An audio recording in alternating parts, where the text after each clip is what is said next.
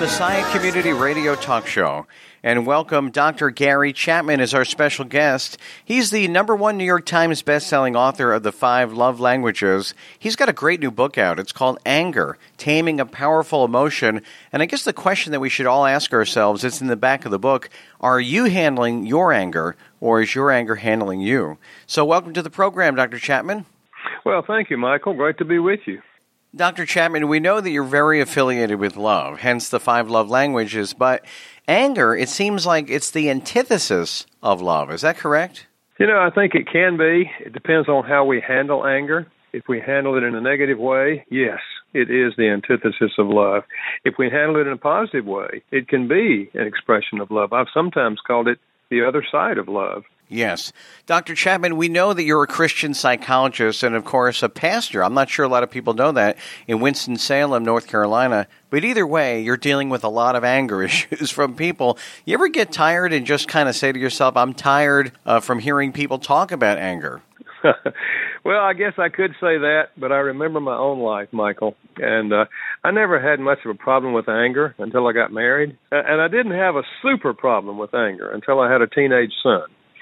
So I've been there, and so working through all of that with my wife and my son, I have a lot of empathy for people who are experiencing anger. It seems that we get angry just about every single day, and myself included, it doesn't seem like we have a real insight into that one particular emotion. So do you find that as a Christian counselor that people don't have insight into their problems and most certainly that emotion of anger? Yes, I think many people do not understand anger, and they've given very little reflection to anger. Like, where does anger come from? You know, I believe that anger comes because we're made in the image of God. Now, some people are shocked by that, but the Bible says God is angry every day with the wicked. So why does God get angry? I think because God is love, and God is holy. And God has given us principles to live by. And when people violate those principles, God gets angry because he knows it's going to hurt them and hurt everyone around them. So if God experiences anger, you know, we're made in God's image. Why do we experience anger? Because we have a concern for right. And this is true whether you're a Christian or not. All of us have a concern for right. And when our sense of right is violated, we feel angry. And many people have never stopped to ask the question, where does anger come from? In fact, some people think anger comes from the devil. And there are a lot of people who are just looking for a sense of right, and at least that's what you say in your book. What about the person who just says, you know what, it's not worth it to get angry? Don't you admire people like that? I wish we could all be like that. Yeah, well, I think that would be ideal, but the reality is I think the emotion of anger, I believe, is designed to motivate us to take constructive action. And that constructive action typically is to lovingly confront the person at whom you're angry. Of course, there's another dynamic here. There's two kinds of anger as humans. We get angry when we encounter wrong, you know, someone wrongs us. But we also get angry when we simply get irritated. That is, people don't do what we think they should do. It's not that they sinned against us. They just didn't do it the way we wanted it done. And a lot of our anger falls into this category. And this is the kind of anger that if we don't recognize, you know, I call it distorted anger. Because I believe Satan has taken every gift of God and he's distorted it. That's true with our sexuality, and it's certainly true with anger. He's distorted it. And so we have this sense that they're doing wrong, when in reality, it's just a matter of they're not pleasing us. It's not that they're doing wrong. It's just they're not doing it the way we want it done. So you have to distinguish between those two. And if you do, then there's the potential of handling both of those kinds of anger in a positive way rather than a negative way. Dr. Chapman, you're bringing up some good examples here, but let's be honest, there's no fighting in the church, though, right? I mean, don't you think there's an area that we could work on? Because it seems like we have doctrine down pretty well, but learning about interpersonal relationships, should we learn more about that and certainly how to handle anger? I think this is a huge need in the church, Michael. You know, here's the lady who says, why did you move the piano? I don't like those black curtains. I mean, and I say, all of that's distorted anger.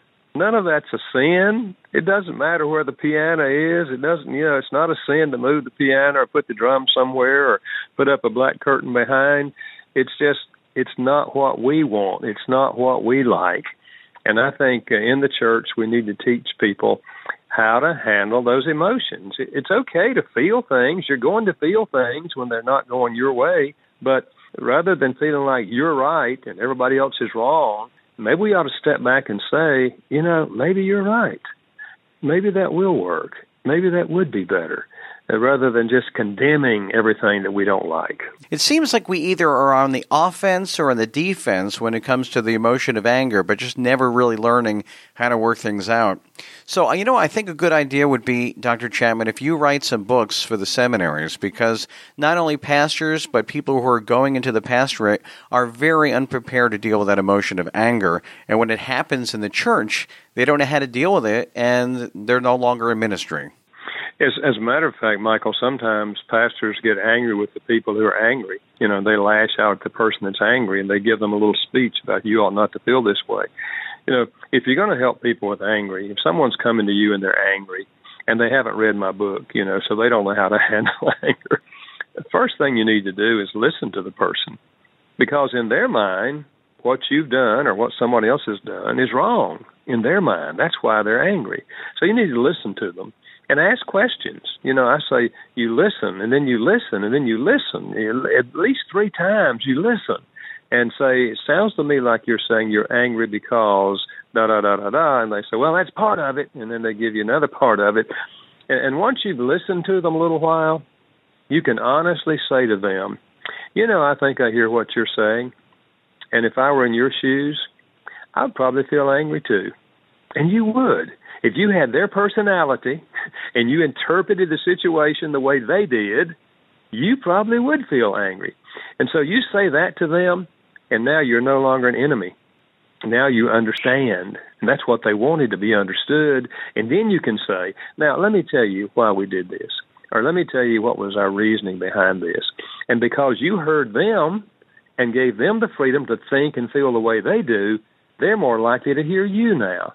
And you may still not agree, but at least they've been heard and they walk away feeling like that you had empathy for them. I think if pastors could learn that simple pattern of responding to angry people, they'd save themselves a lot of problems in the church. Amen. I completely agree with that. Here's something that's interesting. As kids, we learn all the time, put yourself in the other person's shoes and you will understand them. I mean, it makes sense.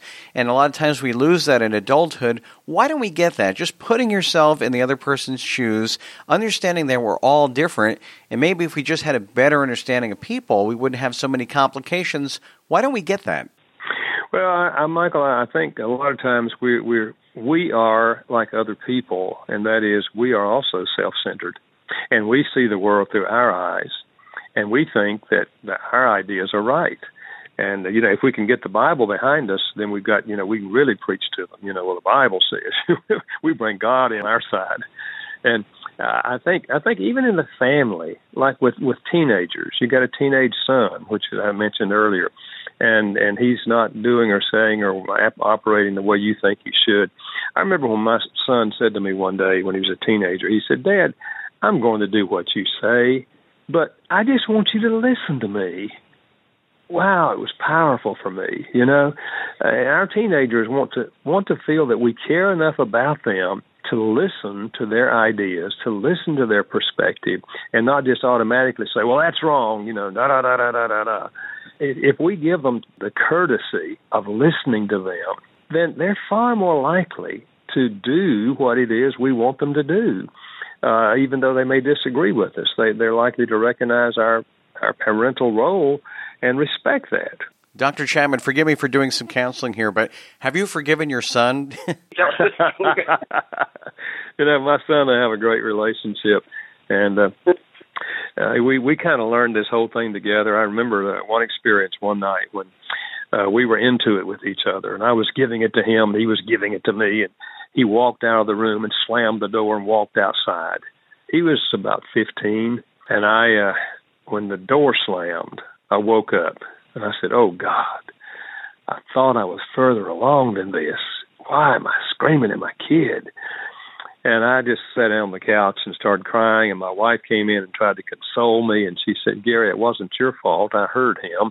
He started that. He shouldn't talk to you that way. He should respect you more.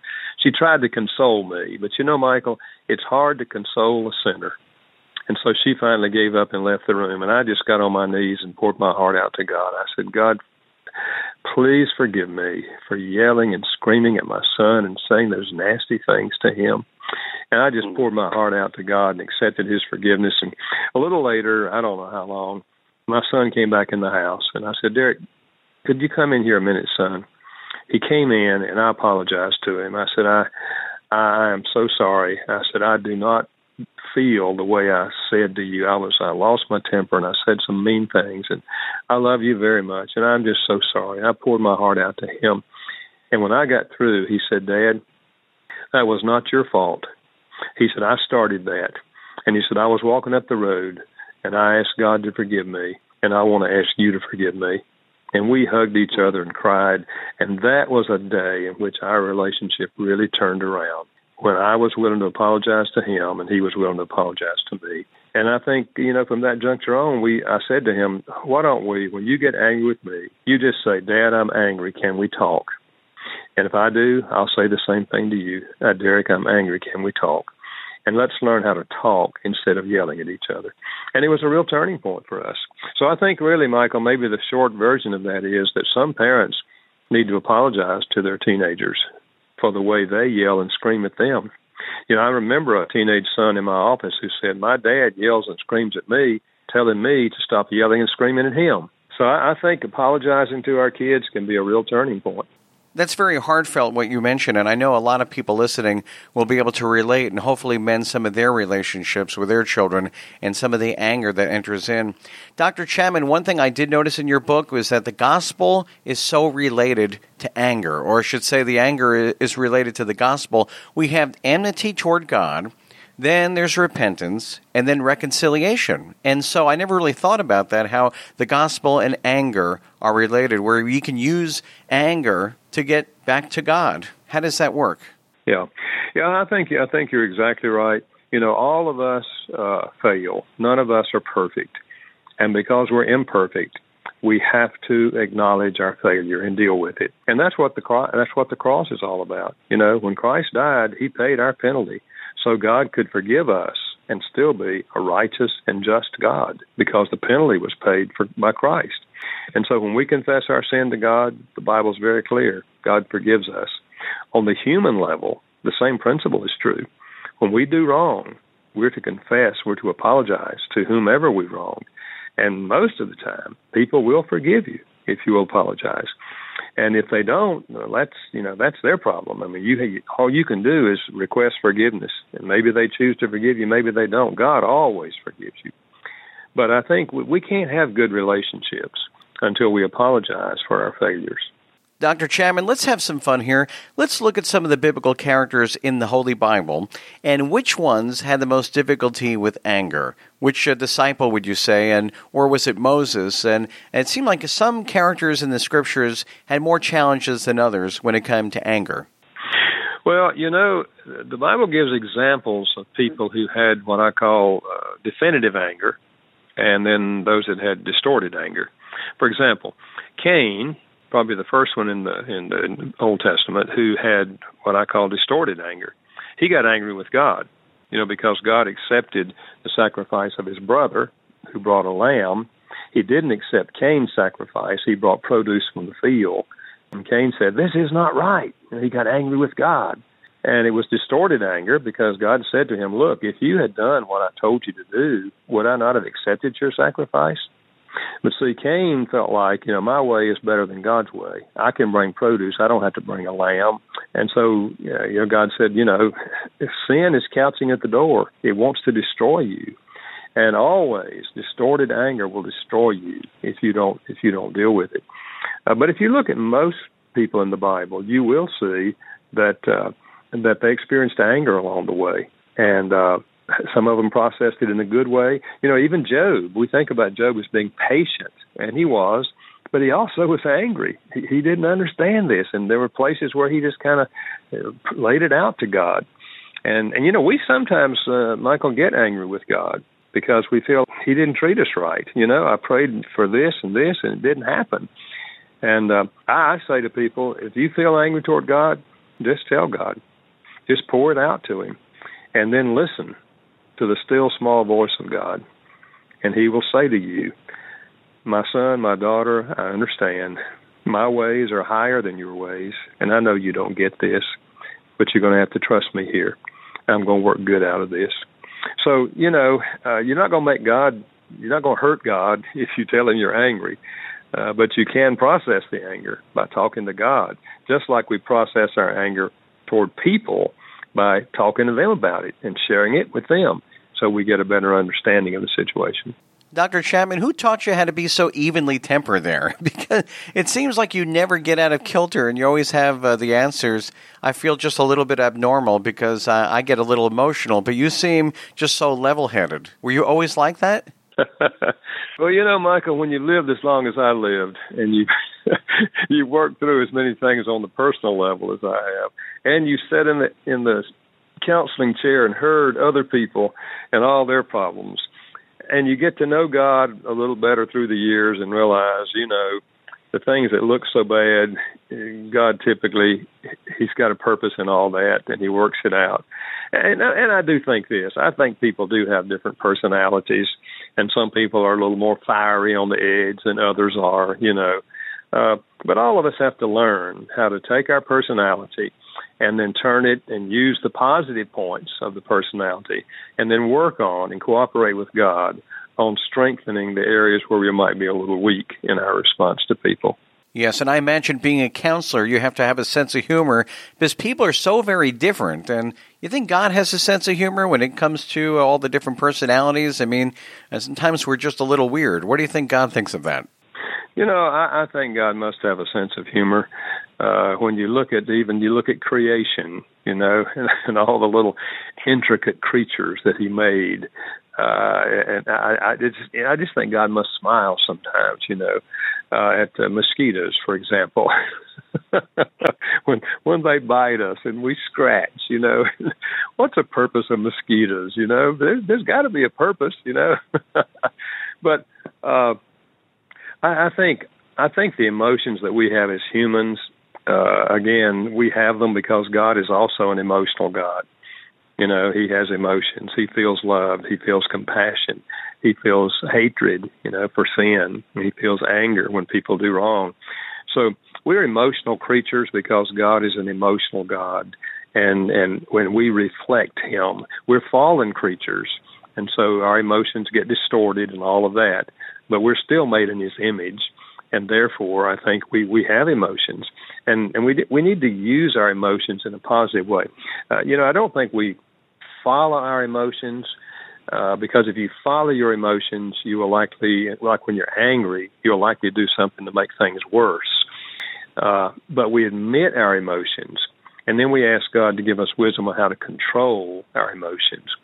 So that controlled anger, which means that we don't lash out or don't push or shove or hit somebody, but we approach them in a loving and kind way to say, I'm feeling angry, and maybe I misunderstood what you said or what you did, but let me share it with you because I value our relationship, and I want to make sure there's nothing between us. And you take that kind of approach, then anger serves a good purpose. It restores relationships.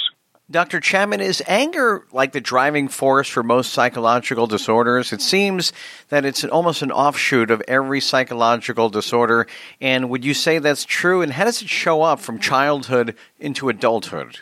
Well, I would say that anger is the root of a lot of social and social and emotional problems. For example, if a child grew up in a home where they were mistreated and they did not feel loved by the parents, there's something inside a child that says, parents should love me, parents should be taking care of me. And when that doesn't happen, that anger is inside that child, and the child grows up with an angry spirit. I've been wronged. And then they get mistreated by some people outside the home, and eventually it's like the whole world is against me. And so they're angry with the whole world. And I think this is the root of a lot of the explosions that we see in people. When they've held anger inside for so long, then they eventually explode and do something, just terrible, hurting other people. It's like they're fighting back. They're hurting the people who hurt them. But usually it's not the people who hurt them. It's other people that they lash out at who happens to be in their path at the moment. So, yeah, I do think that a lot of our problems grow out of anger that is not processed. The scriptures say, being angry, sin not. And then it says, don't let the sun go down on your anger. We're supposed to process anger quickly. Anger is meant to be a visitor, not a resident. And when you keep it inside over a long period of time, it will show up in your behavior. So if we can teach people how to handle anger on a regular basis and don't let it build up inside, we're doing them a great service. Yes, and you mentioned in your book that if you don't learn how to deal with anger as a child, it's not something you're going to outgrow in adulthood. You'll bring that into adulthood. And speaking of which, when people bring anger into a marriage, how does that work out? Where all of a sudden we're dealing with warfare, and what can people do about it? The reality is, two selfish people will never have a good marriage. If we're both looking out for our interest and we're approaching marriage with the idea of, you need to do this for me, you should be doing this for me, you should be doing that for me. Two people who approach marriage that way will never have a good marriage. But two people who learn to approach life the way Jesus did, who said, I did not come to be served, I came to serve and to give my life. We approach life that way, and the husband has the attitude, I'm here, honey, to serve you. What can I do for you? How can I make your life easier? How can I be a better husband? And she approaches him that way, then they're going to have a good marriage. Two people who are reaching out to love and serve and help each other will discover what God intended marriage to be, a loving, supportive, caring relationship in which we're both encouraging the other to become everything that God intended them to be. And, I say to people sometimes, God did not ordain marriage to make us miserable. He ordained marriage because he knows that two are better than one, and he made us for each other, male and female. And when we learn to do marriage God's way and reach out to serve each other, then not only do we find satisfaction in the relationship, but now the two of us can turn and bless the world with the abilities God has given us, and we have the support of each other in doing that. It's a beautiful picture when you do marriage God's way. Dr. Chapman, many times you're called upon to come up with the answers, and you certainly have them, but you didn't just come out of the crib or out of the womb with all the information. You had to start somewhere. How did you get involved with counseling to begin with? What's your interest in that? How did it lead to where you are today? I think it was on the human plane, I think it was the trouble that my wife and I had in our marriage in the early years. We were both Christians before we got married. We prayed about it. We believed it was God's will. But 6 months into our marriage, I was more miserable than I'd been my whole life. And so was she. We came down off the high of the in-love experience, and our differences emerged. We didn't know how to handle them, so we ended up arguing with each other, saying hurtful things to each other. And it just kind of went downhill from there. And I remember the days when I thought I've married the wrong person. I remember even saying to God, I prayed, I asked you not to let me marry her if she's not the right one, and you let me do it. I was angry with God. And so it just went downhill, and I was in seminary. 2 weeks after we got married, I was in seminary studying to be a pastor. And I'm saying to myself and later to God, this is not going to work. There's no way I can be this miserable at home and get up and preach hope to people, And I finally just said to God, I don't know what else to do. I've done everything I know to do, and it's not getting any better. And I heard God say to me, the problem in your marriage is you do not have the attitude of Christ. And there came to my mind a picture of Jesus on his knees washing the feet of his disciples. And I remember what he said when he stood up. I am your leader. And in my kingdom, this is the way you lead. The leader serves. And it hit me like a ton of bricks because I knew that was not my attitude. My attitude toward my wife was, I know how to have a good marriage. If you'll listen to me, we'll have one. She wouldn't listen to me. But that day, I got a different message. The problem is you don't have the attitude of Christ towards your wife. And I just said, Lord, forgive me. With all of my study in Greek and Hebrew and theology, I have missed the whole point. And then I said, please give me the attitude of Christ toward my wife. In retrospect, it's the greatest prayer I ever prayed regarding my marriage, because God changed my heart. And he gave me the attitude of saying to her, honey, how can I help you? How can I make your life easier? How can I be a better husband to you? And within 3 months, my wife started asking me those three questions. And our whole marriage turned around. So I think because I went through all that pain, I think God prepared me to identify with the pain of the people who sit in my office and say, we just don't have any hope. We just don't see how it's going to work. We just feel like we married the wrong person. So I'm very empathetic with that. And I never thought I would get into counseling when I was in seminary. But when I got into church, I found this is where people were hurting in marriage and family relationships. And so I started teaching classes, and then I started doing counseling. And I think it grew out of my own experience. But I believe that God is sovereign, and God knows how he's equipped us, each of us, and what we should be doing with our lives. It's just that I didn't dream that I would get into this. It's just that little by little he led into it. But I don't have any question, that this is what God intended me to be doing with my life. And it's been so encouraging to see the way God has used not only the counseling, but used the books to help people. In fact, almost every week when I do a marriage conference, I'll have 4 or 5 people come up and say, Gary, we were next door to divorce, and somebody gave us the 5 love languages, and the lights came on. And it just changed everything when we started speaking the right love language. So, it's just been so encouraging to see the way God has used books as well as conferences to help people and get them turned in the right direction. Because, Michael, when you get a couple pulling together and loving and supporting each other, man, the influence of that couple is tremendous on their children, in their churches, in their communities. And so I just think that this whole area of marriage and family is so close to the heart of God. And probably this is why Satan so opposes marriage and tries to pull down and break marriages up, because he knows that if he does, it will keep these people from doing so much good in the world with their lives. Thank you for sharing that. I wasn't even sure how you got into counseling to begin with, but what a great story, and the way the Lord had changed your heart and given you a love and appreciation for other people, and providing a love language, too, to mend broken hearts and bring them back to restoration. And Dr. Chapman, didn't it feel good to get that all off your chest? I mean, you can call me anytime if you ever want to just... I'm just kidding. Thank you, Michael. It's good to be with you today. You keep up the good work. Thank you so much. It's been an absolute pleasure having you on the program. Dr. Gary Chapman has been our special guest. Anger, Taming a Powerful Emotion is the name of his book, and you could actually buy it if you go to his website at www.5lovelanguages.com. He also has a program called Building Relationships at Moody Bible Radio. Have a good evening, everyone. Thanks for tuning in.